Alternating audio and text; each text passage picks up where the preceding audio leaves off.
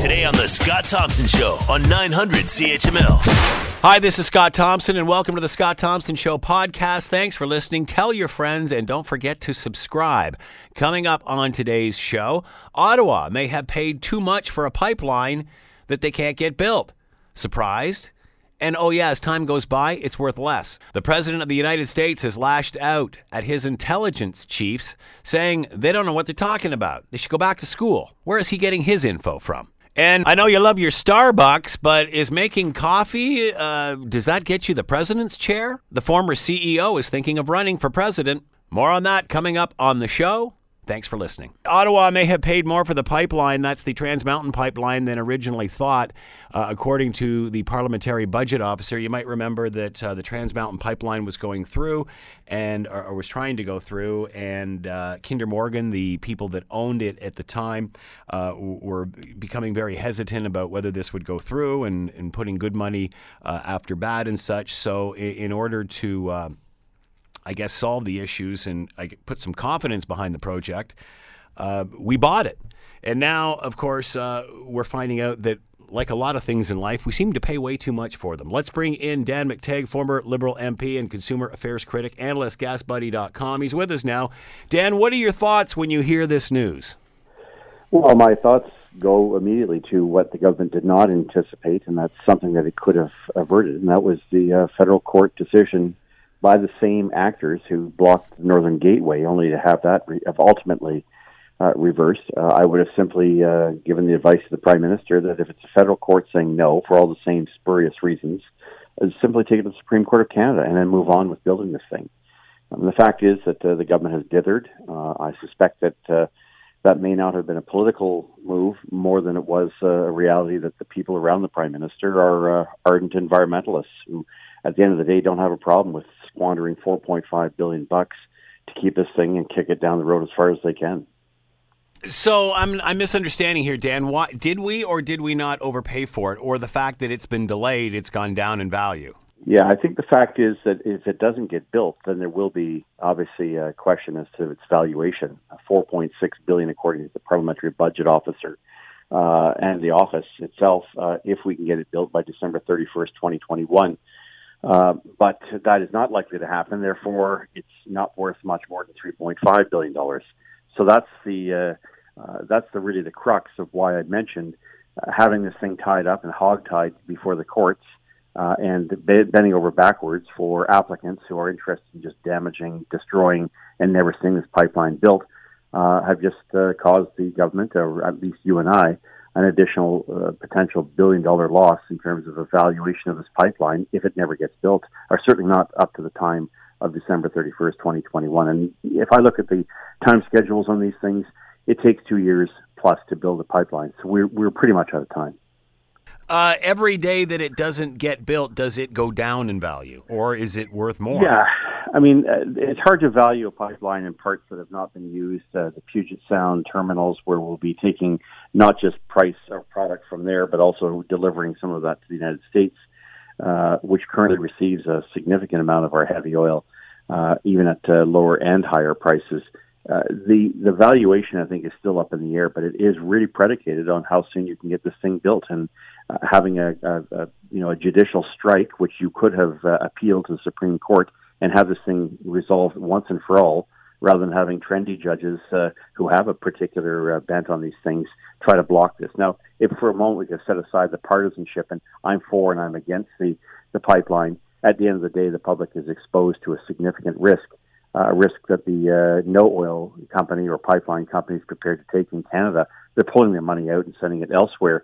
But be that as it may, the federal government's job here should have been to assert its absolute authority over this pipeline. And if any province wants to suddenly say that it can regulate oil or bitumen and play all sorts of strategic games, and I think they should have used the Supreme Court of Canada bulldozer to settle these matters once and for all, because every single pipeline, not that anybody else is going to ever build a pipeline in Canada, because you can't even get a natural gas pipeline built in this country without the usual suspects, well funded by foreign organizations coming in, agitating, making a complete mess of things. And here, of course, I'm referring to the Coastal GasLink, which had been approved time and time and time again, in which there was the need for the RCMP to come in and dismantle the the obstructionists. What we're really looking at here is a prospect that the Canadian economy is going to take a hit. If for every $5 discount that the Canadian heavy oil gets to West Texas Intermediate, so today it's selling for about $55 a barrel. For every $5 discount, we lose about 0.1% of our economic output. In the past couple of months, Scott, the average price has been about $15, a discount of 50. That's 5 to 10. That's a full percent drop in our economic activity. Out of 2% this year, I think it's 1.9.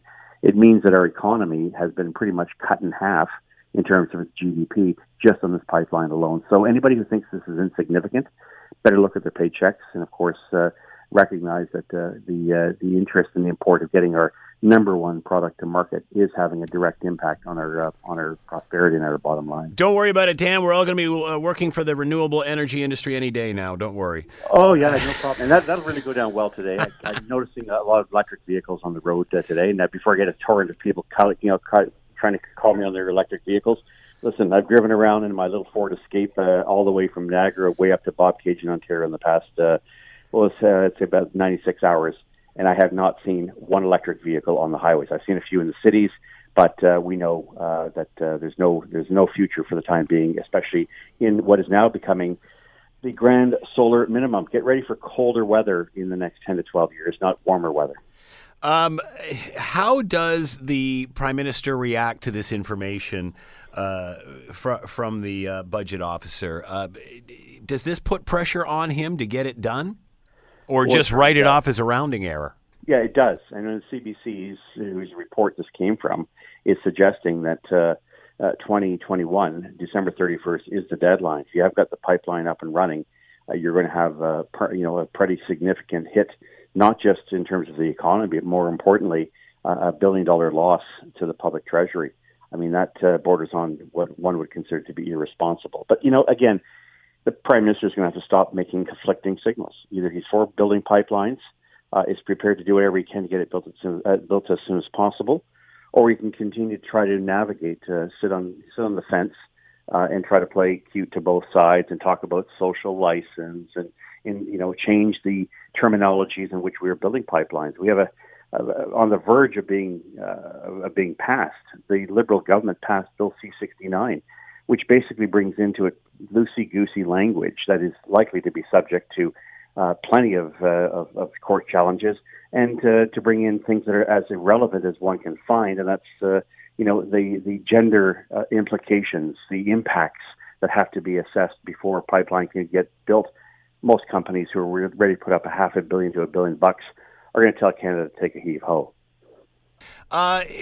Is this pipeline message resonating with voters across Canada, or is this still either you're in the industry, you know about it, or the politics of it and the environmental aspect of it, but other than that, people are pretty much ignorant of this stuff?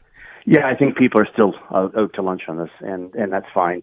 But the fact is that when governments start presenting real problems that they can't pay the bills, and they're going to start cutting back on programs, and I think you'll see the fur fly. I mean, frankly, I think Canadians, those who do know this, are very, very concerned.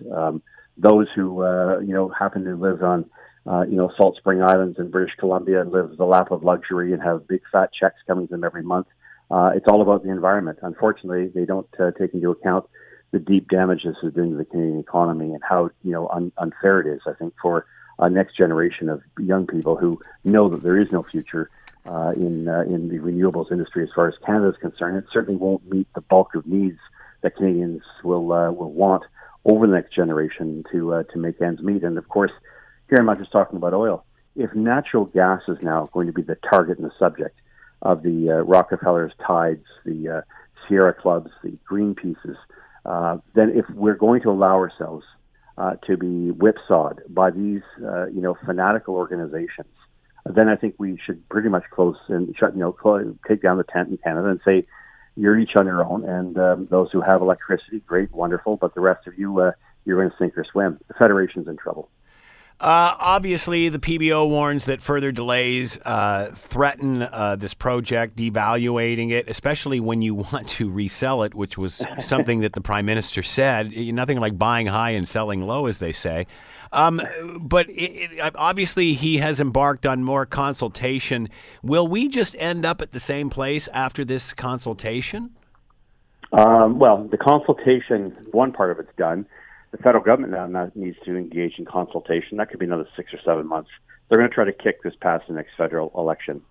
And if they get a mandate, there's 30, according to my former campaign manager who runs Main Street polling just a few hours ago, came out and said, yeah, the Liberals have a 2% lead. And if you look at who's supporting, 11.5% is voting NDP, another 6 or 7% voting Green, that's almost 60% of Canadians don't have a problem with throwing $1 billion in the garbage. And you think that we can make our economy run on pixie dust and run economy based on all sorts of wonderful new brave technologies and ideas that the rest of the world is taking advantage of, but we're not able to. So I suspect that Canadians may not be aware of the fact that the come post-election, this particular project, I think, will not get passed. It'll get mothballed, or worse, it might wind up being a white elephant. How will Alberta react to this report? Well, that's where I'm going to be putting my money towards major amounts of popcorn being eaten in the month of April, because I think there is going to be a new government there, and Jason Kenney is not going to put up with this nonsense. I think Vancouver and the Horgan's heroes, the premier in that province. Horgan's heroes, Dan, very good. Hogan. Yeah, I got it. I know nothing. Where did that come from? Did you come up with that, or did you read that somewhere? No. That's I've been talking. I've had actually exchanges with the premier, who wasn't aware of the fact that Trans Mountain Pipeline would also send 55,000 barrels of gasoline and diesel to Vancouver, which, by the way, today is paying at least a 16 cent a liter premium over Washington State refineries when you take away taxes, et cetera, because they don't have enough refinery capacity. Here's a pipeline that would be delivering gasoline to them at a savings of 14 cents a liter, and they're still in denial. So I had a debate with the premier through Radio NL in Kamloops, and turned out he was completely oblivious to what the pipeline was all about. But again, there's a lot of disinformation coming from the Green side, so I'm not surprised. But that's what got him elected, and I see that he's going to be holding on to power as a result of a by-election last evening. So I think the fur is going to fly, as I said earlier, between Alberta and BC, and Mr. Kenney is not going to hold back on his option. I think it's Bill 12. Which will allow them to curtail the amount of gasoline going into that province. So if Vancouver wants to play hardball, and it's particularly Victoria and Vancouver, I would expect that the Premier's first act of business will be to scrap the carbon tax in that province. Second of all, get rid of the caps on emissions. And third, cut off gasoline supplies to Vancouver. There are a lot of other people, a lot of other takers who'll buy Alberta gasoline. So that, to me, is going to set the stage for a very interesting summer. If those in Vancouver have no problems with blocking pipelines, then they can also go without gasoline and diesel and fuel and jet fuel and the likes to make their economy roll. Do you think it will get to that point if Jason Kenney's elected? Absolutely. I mean, I don't think it's, there's always a chance for, cooler heads to prevail, but I think Alberta's bent over backwards here. I'm an Ontarian. I have no skin in the game. But the shenanigans by the BC government and the minority in that province that have basically held up and frustrated an important, vital sector for the entire Canadian economy that benefits everybody has got to come to an end. If Trudeau won't stand up for Canadian oil and Canadian interests, then I guess Mr. Kenney will have to do it. But it's guaranteed that, in my view, this is going to be making for some very interesting times. What the Notley government threatened to do last year with that bill will, in fact, be implemented by the new premier, especially when he's already made it very clear that he will do exactly what Peter Lougheed did back in 1980 when Ottawa, really imposed a rather arbitrary and very damaging national energy program on that province. What is the next big date or issue with the Kinder Morganwell Trans Mountain Pipeline? Well, I think when the federal government decides to make the announcement that it itself will engage in consultations. The consultations between the NEB and all the other organizations, I think, has already been conducted. Yeah. What should have happened at the same time, simultaneously, is the federal government. And we're now we're February tomorrow morning, or this evening. That would mean 6 months of consultations. Takes you well into the summer months, at which point we're into an election. So I don't think the federal government is any rush. This is going to get kicked past the federal election. And as I said, if the federal Liberals happen to hold on to power, even if it's a minority government, then they're going to use their friends in the Bloc, their friends in the Green, their friends in the NDP, what's left of those parties after the election, to be able to continue down this road of dithering at the expense of the Canadian economy, and certainly at the direct expense of taxpayers who now will see a loss on that $4.5 billion, at least $1 billion, because of the unnecessary and deliberate delays by the federal Liberal government. Dan McTeague, former Liberal MP and consumer affairs critic, analyst, GasBuddy.com. As always, Dan, thanks for the time. Much appreciated. Good to be here. Have a great afternoon, Scott.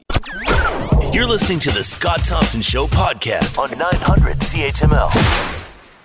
Donald Trump continues to undermine the work of the intelligence community and says, obviously, they should go back to school. Where is he getting his information from now that we know where they're getting theirs from? That of course, is a good question. It's hard to say for sure. My suspicion would be that most of it, he's told us publicly that he trusts himself and his instinct. That's not a good way to do this kind of thing. Of course, another question is, does some of it, and it's hard to even have to say this, but is some of it coming from friends of his in Russia? I don't know. We just learned recently he had yet another secret meeting with Vladimir Putin where no one else was there, so we don't know what's going on. But it's a problem that he's not relying on experts in the United States intelligence community. How long can he stand up in front of Americans and say those people have to go back to school without providing any sort of proof of what he's talking about? Until Republicans in Congress really forcefully rein him in. We're seeing some signs of that. The Senate Majority Leader Mitch McConnell, who's been a pretty steadfast ally of the president and not a critic, in the last couple of days has publicly stood against the president on policy in the Middle East and Syria and Afghanistan. Other Republicans are raising questions about these attacks on the intelligence community. If they are moved to take serious action, that would have an effect. So far, I would say it's not enough, but it is good to see that they're at least speaking out against this. Is it possible for the president to talk to people like Putin, whoever, without anyone in the White House knowing about it? Apparently, yes. I mean, it's astounding. I saw this story the other day, and it was confusing because I thought I was reading about something I already knew, this meeting he had with Vladimir Putin, where apparently the only other American there was the president's wife. But it was a news story. And the translator. That was in the story about the translator as well. Yes, that's right. So, maybe there's more. We know that this happened and we just found out about it. It's very strange. What's bizarre to me, I mean, it would be strange for any president, but especially this president, when there are real questions about his campaign's involvement with Russia during the 2016 election, it just creates an obvious bad look. It's hard to understand why someone would take that risk. I mean, I'd like to see an explanation. Maybe there's something that makes this sound better than it is, but it's confusing. It's not the first time that he has countered to what his intelligence agencies have said. Why does this stand out? I think to see a number of intelligence experts so consistently in so many areas take an approach different than the president's is pretty, I think, is pretty remarkable. I think also because I think for media coverage, especially here in the U.S., there's, journalists probably tend to get in sort of a pattern, and the recent coverage has been about Trump's problems, in the context of the shutdown here in the United States, the government shutdown, and his problems with the Speaker of the House, Pelosi, sort of winning over the shutdown, So I think this sort of leads into that. There's kind of been a pattern of bad news for Trump, and this is more of that. You're right, it's not completely new, but it is striking to see this consistent message from intelligence experts. No, we don't agree with you on whether it's Iran or ISIS or North Korea or the southern border or Russia or China. It's just a consistent message. There was rumor floating around yesterday that this community was going to get together and put all of their thoughts on a common document, but then they backed away from this. Why would that be? Oh, I didn't see that specifically, but you mean that the intelligence experts would put? Yeah. So they're obviously in an uncomfortable position. Intelligence experts are trained to be nonpartisan. They're delivering expert analysis. They don't want to take a particular political view on anything. They're just giving their views. They're giving their analysis. It's uncomfortable for them, and I think they're caught between two things here. On the one hand, they're seeing, like the rest of us, a president who is taking very strange positions and ones that they believe may endanger national security. At the same time, they want to be careful, though, and not appear to be partisan in delivering that information. It's hard to reconcile those two things. I think they're doing the best they can. Plus, with that, you just give the president more ammo to fling it back. If you get into that, pit, you're playing in the same game, aren't you? That's of course a good point. So the president, this is a classic tactic of would-be authoritarians. There's a good book called How Democracies Die, written by two professors who study authoritarian regimes, and they talk about how authoritarians like to knock out objective observers, the referees, as they call them, in How Democracies Die, whether it's people in law enforcement or the courts or intelligence experts. So, Trump likes to have this kind of enemy to play with, whether it's the press or intelligence community, and you're right, you certainly don't want to give him further ammunition to do that, and I think they're trying to be as careful as possible not to take on the president directly. For instance, when the director of national intelligence was asked by a senator about this meeting that the president had with Vladimir Putin, the director of national intelligence said, let's talk about that separately. Let's talk about that in a non-public session. Has it got to the point where Americans are going to have to decide who they believe, whether they believe the president or his security team? I hope not. That's, of course, a very uncomfortable situation, but I guess we're left with no choice. That's something that Republicans in Congress are starting to recognize, too, and to their credit, it looks like they're choosing the security experts. Even, as I mentioned before, a strong partisan supporter of the president's like Mitch McConnell, the Senate Majority Leader, is not deferring to him on this. So it's unfortunate that this choice is being put before Americans and members of Congress. But as I say, one heartening piece of evidence is that some Republicans, or the Republicans I've seen who have spoken, are standing with the national security experts, with the intelligence experts, and that's unfortunate they have to make that choice, but they are doing it. Whenever we have these conversations, and the questions asked, how will Americans react? It's always, depends who you ask, the base, this sort of thing. But even the base, whether, he's now annoyed government workers, with what's going on with Putin and security officials, that can't sit well with those in the veteran community. Is he whittling away at this base? You would think so. What you're saying makes logical sense. I think the unfortunate reality is what we're seeing from Donald Trump's base is that they're acting more like cult members than members of a constitutional democracy. What I mean by that is, rather than when their own views clash with the leader's views, they change their views. Even if it's something like Russia. For decades, the Republican Party has been tough on Russia, whether the Soviet Union or the post-Soviet Russia. But so you would expect that if they have a president who defers to Russia, they would reject that. But what we see happening is Donald Trump supporters adjust their views to match his. Now, it's important to emphasize, that's not a majority of the country. Yeah. Is it 30%, 35%? I don't know. It's not a majority, but it's certainly it's strange to see, and it's a problem. At what point do the Republicans look deeper than the next election and say, if this goes even more off the rails, we could be damaged for decades? At what point do they say this isn't good for us, let alone, getting reelected? Oh, yeah. I'm sure they've had those conversations for quite some time, and sometimes you hear that publicly.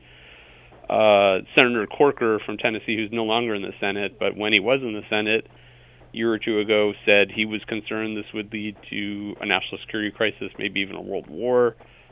Senator Flake, who's also left the Senate, said similar things. I think they were just saying publicly what their colleagues think as well. I don't know what it would take to move them to action, but I think it's no objective observer could fail to see just how bizarre this presidency has been and how dangerous it's been. And Republican members of Congress recognize it just as the rest of us do. What's hard to see is what will move them to act. I'm not sure about that, but I'm sure they've had these conversations for quite some time. Let's start with the North Korean situation. Of course, it was all about easing tensions and threats of nuclear war and missile testing that seemed to be going on an ongoing basis. The president says that things are the best that they've ever been with North Korea. Is he wrong there?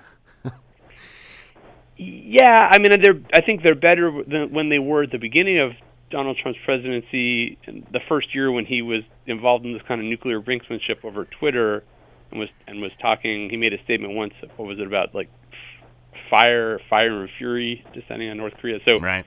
It's good that we've backed away from that. It's good that we're not hearing the president threatening. It's good he's not fighting with them. Yes, that is good. I think the problem, though, is the way he's gotten there is based on self-deception or deception of others or both. He's claimed incorrectly, as the intelligence experts have reminded us over the last couple of days, he's claimed that North Korea has agreed to abandon its nuclear weapons. Of course, that's not happening. But I guess the benefit of that, as I say, is that the president has moved away from militaristic rhetoric. The downside is it's just not true. Another meeting with Kim Jong-un. They're talking about February. I'm guessing more pomp and circumstance. What do you think will happen with that? I think the concern that people have, including Republicans in Congress, is what will the president give away? At this point, he's sort of got to maintain this illusion that he's gaining something, or that he did convince the North Koreans to give away something. They didn't. What will he have to give them in order to maintain this pretense? ISIS, another issue. He says ISIS has been defeated. Until what? Another attack somewhere? How can he back these statements up? It's even a couple of weeks from now, even a month from now. I remember a week or so ago, the vice president made a statement about this as well, and that same day, a number of Americans were killed by an ISIS attack. So we're reminded of this in really stark terms. I mean, ISIS has lost ground. That's good. That's something to be appreciated. ISIS no longer controls large swaths of territory in Iraq and Syria, but that doesn't mean they're not a threat, and it's, of course, a mistake to suggest otherwise. National security experts know this. Republicans in Congress know this as well. The president saying otherwise is a mistake, and it's dangerous for Americans. It's dangerous for others who are threatened by ISIS. It's dangerous for American allies who are fighting against ISIS. And again, the Senate Majority Leader recognizes that he's taking action to try to prevent the president from a precipitous withdrawal in Syria. It reminds me of Mission Accomplished across the front of that ship. That's, of course, a good comparison, yes.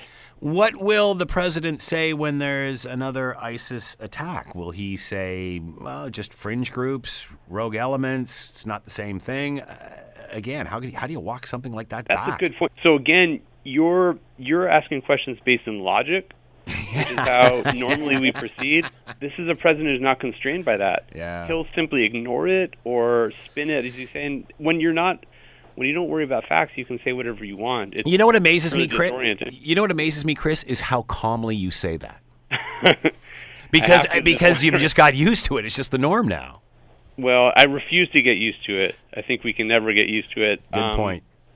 But your observation is a good one, and it makes me sad that I'm forced to speak this way about these things. But it has to be recognized. It should never be accepted as normal. Let's change gears a little bit. We've heard lots from the CEO of Starbucks of late, and how he's had it. And I'm, I don't know about down there, but up here it's the same thing. It's either the extreme left or it's the extreme right, and the silent majority in the middle seems to be unrepresented. How is this going over with this guy seemingly or talking about putting his hat in the ring? I think it's hard to say for sure until you see polling or some kind of election results. If he's running as an independent, he won't be in primaries. I think the main reaction we've seen so far, well, two reactions. One is people on the left, people in the Democratic Party don't like this. They're all upset. I couldn't believe. Yeah, I was watching Stephen Colbert last night, who's obviously takes his show to the left and every night rams the president, which is funny to watch. But man, he was making fun of this guy because he's just so worried it's going to split the vote. They're right. So Democrats, people on the left, or even anti-Trump Republicans, which are a fair number, are concerned that if there's an independent bid, this could, make it easier for Trump to win. And the president seems to agree because the president and his supporters are encouraging Schultz to run. Yeah. So that's been the main reaction. Democrats don't like it, or people who want Trump to lose don't like it.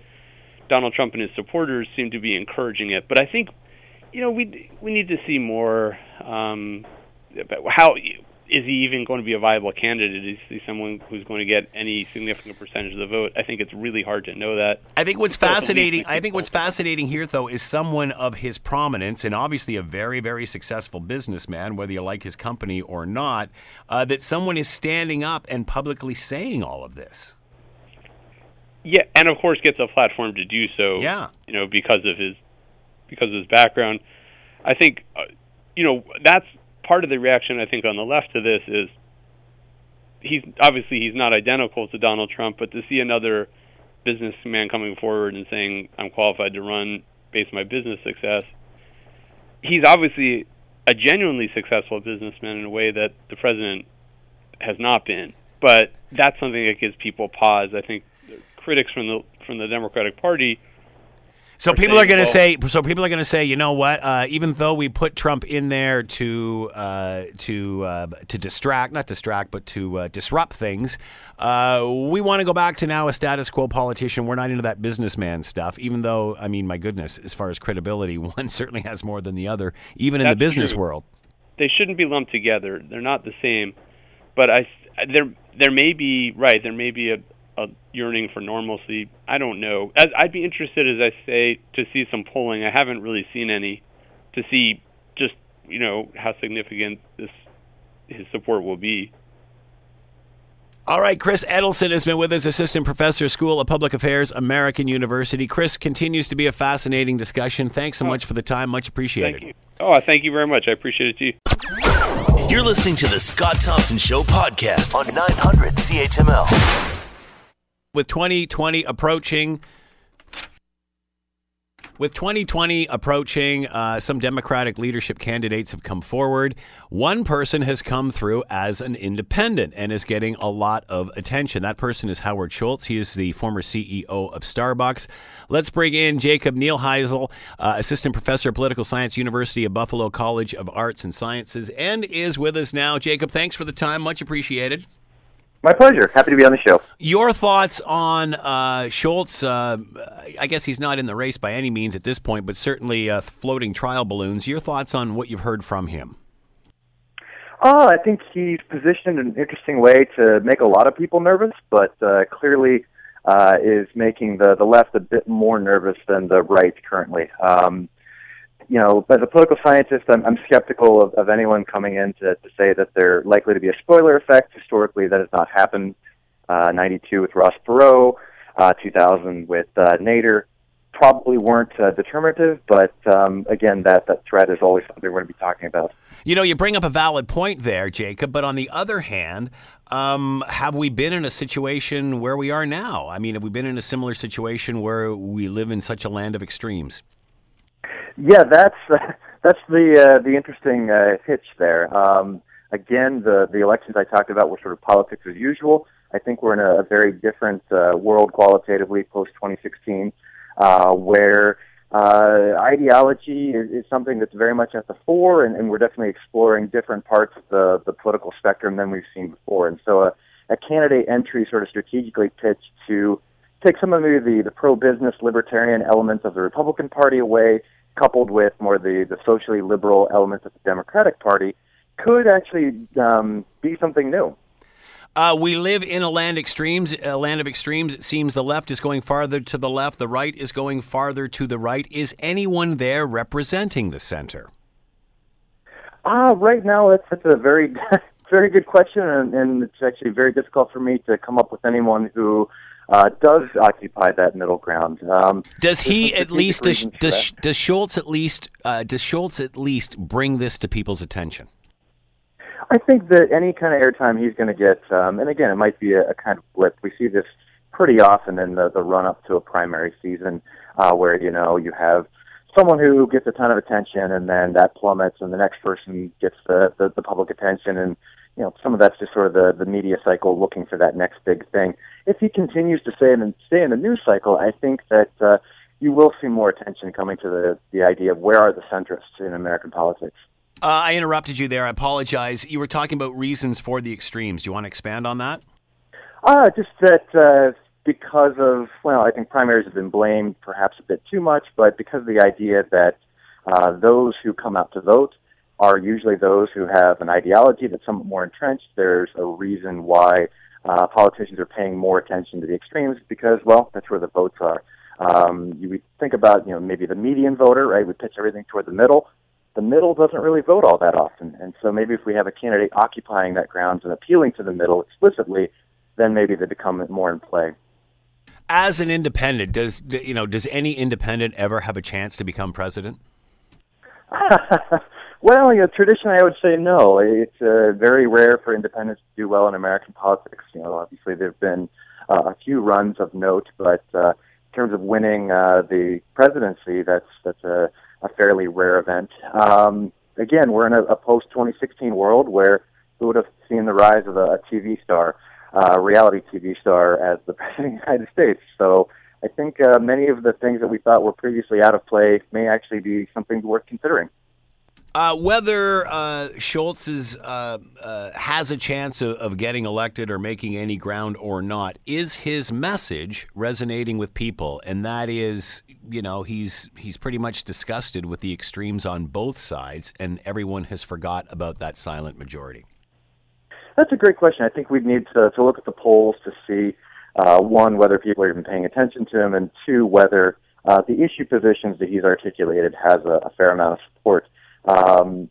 Just looking at the external indicators we have, certainly he's garnered enough attention for folks, particularly on the left, to announce or encourage boycotts of Starbucks products. And so I think that there is enough worry that he could be a player in this game.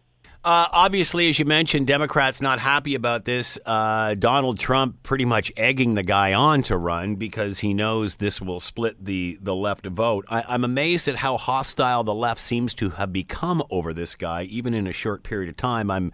I was just earlier commenting about watching Stephen Colbert last night, and he was slagging the hell out of the guy because he was worried he was going to split the Democrat vote. What can the other two parties, specifically the Dems, learn from what Schultz is saying, rather than slagging him? It almost seems they're reacting to him the same way they reacted to Trump. Instead of trying to figure out why they picked him instead of their candidate, they're just pointing out his obvious faults. In some ways, there is a similar kind of reaction where, get this guy out of here. There's too many parallels with Trump, right? Someone from the business world. It's an awkward position for them to be in. I think they're more used to folks on the right boycotting Starbucks over Christmas cups and the like. So it's an interesting situation for them to be in, and I'm not sure that the voices that we've heard so far are really representative of the Democratic Party. They do seem to be on more of the fringes. I think Center for American Progress, one of their representatives, something like that. I'm not sure that the parties are really in any position to take the lessons of anything going on right now. They seem to be pretty entrenched in their current strategies. We remember everybody, and again, lots question how Trump got elected. People were looking for disruption. People were looking for something other than the status quo politician. Put a business guy in there, whoever. Again, just somebody to disrupt. Do you get the feeling that people would be comparing the CEO of Starbucks or the former CEO of Starbucks to Donald Trump in the sense that they're both in business? Or are they ready to go back to a traditional standard politician? Again, I think that's an open question. We do see something in American politics that has been termed leapfrog representation, where we have a tendency to kind of run to extremes. We go in one direction, perhaps some elements aren't excited with that, and then we make a complete 180. And so American politics does seem to admit of these extreme swings every now and again. And the traditional logic would be that the circumstances are ripe for more of a mainstream politician to make a bigger charge for 2020. Do you get the feeling that Americans just want things to calm down? They're just exhausted with this. They're fatigued from stuff that just doesn't seem to matter in their day-to-day lives? I think there's certainly some of that, and we have some polling indicators that would suggest that is the case. But at the same time, we have these other questions from the nationwide polls that suggest that things like partisan hatred are actually on the rise. They ask a question about, would you be sad if your son or daughter dated somebody who was of the other political party?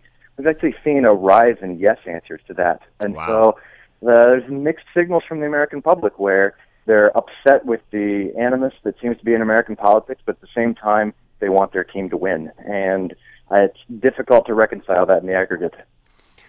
Do you think we will ever see a third party in the American system? A serious third party? Great question. I think that institutionally, everything is set up to keep third parties out or to marginalize their contribution to the American political system. We've had, third parties that sort of almost got there or were a bit of a player, and the typical thing that happens is that the two major parties move to cut them out of the system. In some areas of the country, we have mergers go on. So the typical example in American politics is the Minnesota Democratic Party is the Democratic Farmer Labor Party. It's comprised of a major party and two minor parties, really kind of in name only. And so I think that's emblematic of what happens when a third-party challenger makes a good run, and that's that the major parties move to cut them out. Will the points that perhaps this third person is making resonate with the others? And I'm repeating myself in that question, but I've got a quote here from Schultz that says, "I think like most people, I've just become bored with with President Trump and his tweets." Do you think that's valid? Or do you think he's stoking the fire enough that people just want to fight? People are angry; they just want to fight. Again, there's the fact that the American public seems to be of two minds about these things. We would like to see the animus go away, but then we really do like our side to win. And so until the American public as a whole is able to figure out some way out of those two seemingly contradictory positions, it's not clear that we want something other than a tweeter-in-chief. I'm getting your impression and that from others that most would just kind of blow all of this off in the sense that, Schultz really doesn't have a chance other than, of course, perhaps splitting the left vote. Are you surprised he's got the attention of the president already? He already, Trump already tweeting out that he doesn't have the guts to run for president. He agrees he's not the smartest person, which is, I guess, a quote right from Schultz. Why even talk about this guy if he's barely a blip on the radar? Well, I think that is more of an inroads into who Trump is than anything else. We talk a lot about strategy, and then there's what Trump does. He sticks with the shutdown, far longer than I think his party had a stomach for it. A number of other things where we would say that, a typical politician would do this in these circumstances. Trump isn't really doing that. And so I'm not sure how much to read into his actions personally as a statement about Schultz's viability long term. Do you think anything he says could hurt him in that regard? Or, again, it's Trump being Trump?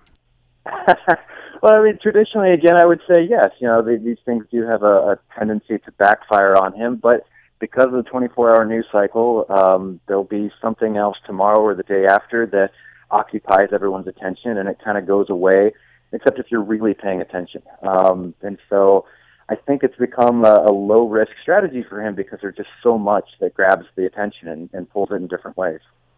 Are there, will Schultz spawn others, but within perhaps either party, trying to grab that sort of centrist view of things? Will some listen to him and think, well, okay, that guy's not going to make it happen, but I could take that message and make it happen?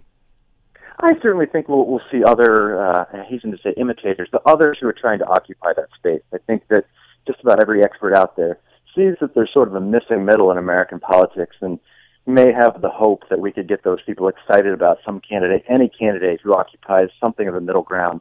The problem is every time we have that hope, those are kind of dashed when we see what the turnout figures actually look like among people who are pretty centrist in terms of their ideology. Schultz was going on and saying, looking in the mirror, is this what you want? Is this what you want out of America? Are you not bored with this? Are you not fatigued with this? Do you think that message will resonate if someone chooses to use it for the next election? Quite possibly. One of the things we see out of field experiments and the work on American politics is that people do actually react to shame pretty well. This is most specifically in the context of voting. You can do experiments where you can shame people into voting by saying that your neighbors are voting at higher levels than you are. And that actually does seem to work fairly well. So shame is a major motivator, it seems, in American politics. He goes on to say, this is Schultz, I don't care if you're a Democrat, Independent, Libertarian, Republican, bring me your ideas. I will be an independent person who will embrace those ideas because I am not in any way in bed with a party. Again, is the team too strong to get people to say, I'm not going to be a sheep anymore? I really do think that the teams are pretty strong at this point. We often talk about weak parties in the United States, but really strong partisanship, that sort of tribal aspect is still very much with us, and I don't think people are quite done wanting to see their side win. So again, they're of two minds about these kinds of things. That being said, I said for a long time in the run-up to the 2016 presidency that it wouldn't be Trump who would have the nomination, but then it would most certainly not be Trump who won, and, well, here we are. So maybe we are in a brave new world. Are we at a tipping point with the shutdown and the backtrack on that? The wall doesn't really seem at this point to be built. There's going to be a State of the Union addressed before the deadline of the government closing again. What does Trump have to do to start winning again?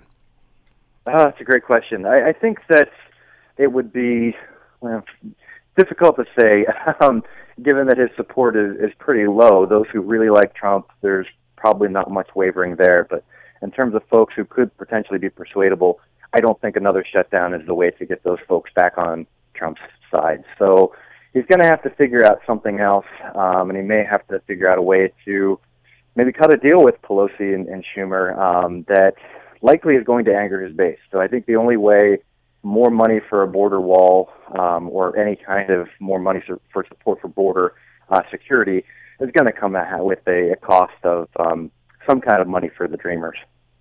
So how do you think he's going to position the State of the Union, especially with the shutdown looming? That's a great question. I think you're going to see kind of the same kind of Trump trotted out who made the announcement that the government was going to reopen. He really did try to frame that as a victory. We've won. We're bringing them to the table. I think he's probably going to continue in that kind of vein, perhaps contrary to evidence that suggests that the Democrats really aren't moving and that his deal-making is faltering in that regard. Who is at the advantage right now, the Democrats or the Republicans? Absolutely, I think Democrats are advantaged. They're coming off a win in 2018 that was not quite historic, but certainly in the mix of a bigger wave elections that we've had. So they have a lot of momentum going in, and there haven't been a lot of policy victories on the right. So I think everybody is taking a hit right now because of the shutdown, Democrats and Republicans. Republicans are faring far worse. How do you keep from getting? How do the Democrats stop from getting stuck in the Trump trap? Again, some will say the first 2 years of Trump's presidency, they spent too much time licking up the spilt milk in their wounds instead of really zeroing in on what they had to do. We're seeing this with Trump's reaction to the former CFO of Starbucks. He's already starting to slag him, trying to draw him in. The Democrats have a win with what you just mentioned. How do they keep that momentum and not get sucked into, again, seeing Trump in the Oval Office with Pelosi and Schumer, and I'm going to take responsibility. You can't buy that kind of support for the Democrats. How do they keep that momentum moving? That's a great question. I think Pelosi is a pretty good tactician, and she can continue to be a foil for Trump and the Democrats or Republicans. That being said, though, Trump has a peculiar way of really making Democrats, bringing them to positions that get a lot of airtime that are bad optics. And so if they can avoid those kind of own goals, I think that just keeping the pressure on as part of that loyal opposition, so to speak, will be sufficient to propel them to a decent chance at a 2020. Again, people don't really expect the opposition party to be doing a whole lot other than opposing. If they happen to win back the presidency, if they happen to take back the Senate, then they're going to be in a position where they have to put wins on the board. And I think that's where Republican brand took a lot of the hit. When they had unified government for a couple of years, they really didn't get a lot of wins. That's fascinating. How do you think the latter part of his term, this term, will go for him? Obviously, he's experiencing some congestion now. Nancy Pelosi has a lot more power. Is he better when he's out in front with a win and has to take credit for everything, or is he better when he's got someone to battle and blame these mistakes on? I think he's pretty good when he's got someone to battle. That being said, institutionally, I think he's kind of a lame duck going forward. We've seen a lot of overtures from Democrats in the House sort of staffing up those key committees that can really lay challenge to Trump and his administration with people who are very vocal in opposition to him. So even if they don't really get serious about impeachment or anything like that, I think he's continually going to have to be putting out fires and putting key people on the Hill to sort of defend the administration against a lot of these charges the Democrats are going to bring. Jacob Neiheisel has been with us, Assistant Professor of Political Science, University of Buffalo College of Arts and Sciences. Jacob, as always, thanks so much for the time. Much appreciated. This is the Scott Thompson Podcast, available on Apple Podcast and Google Podcast or wherever you get yours. And don't forget to subscribe, rate, and review so you don't miss a thing. I'm Scott Thompson, and thanks for listening. The Scott Thompson Show, weekdays from noon to 3 on 900 CHML.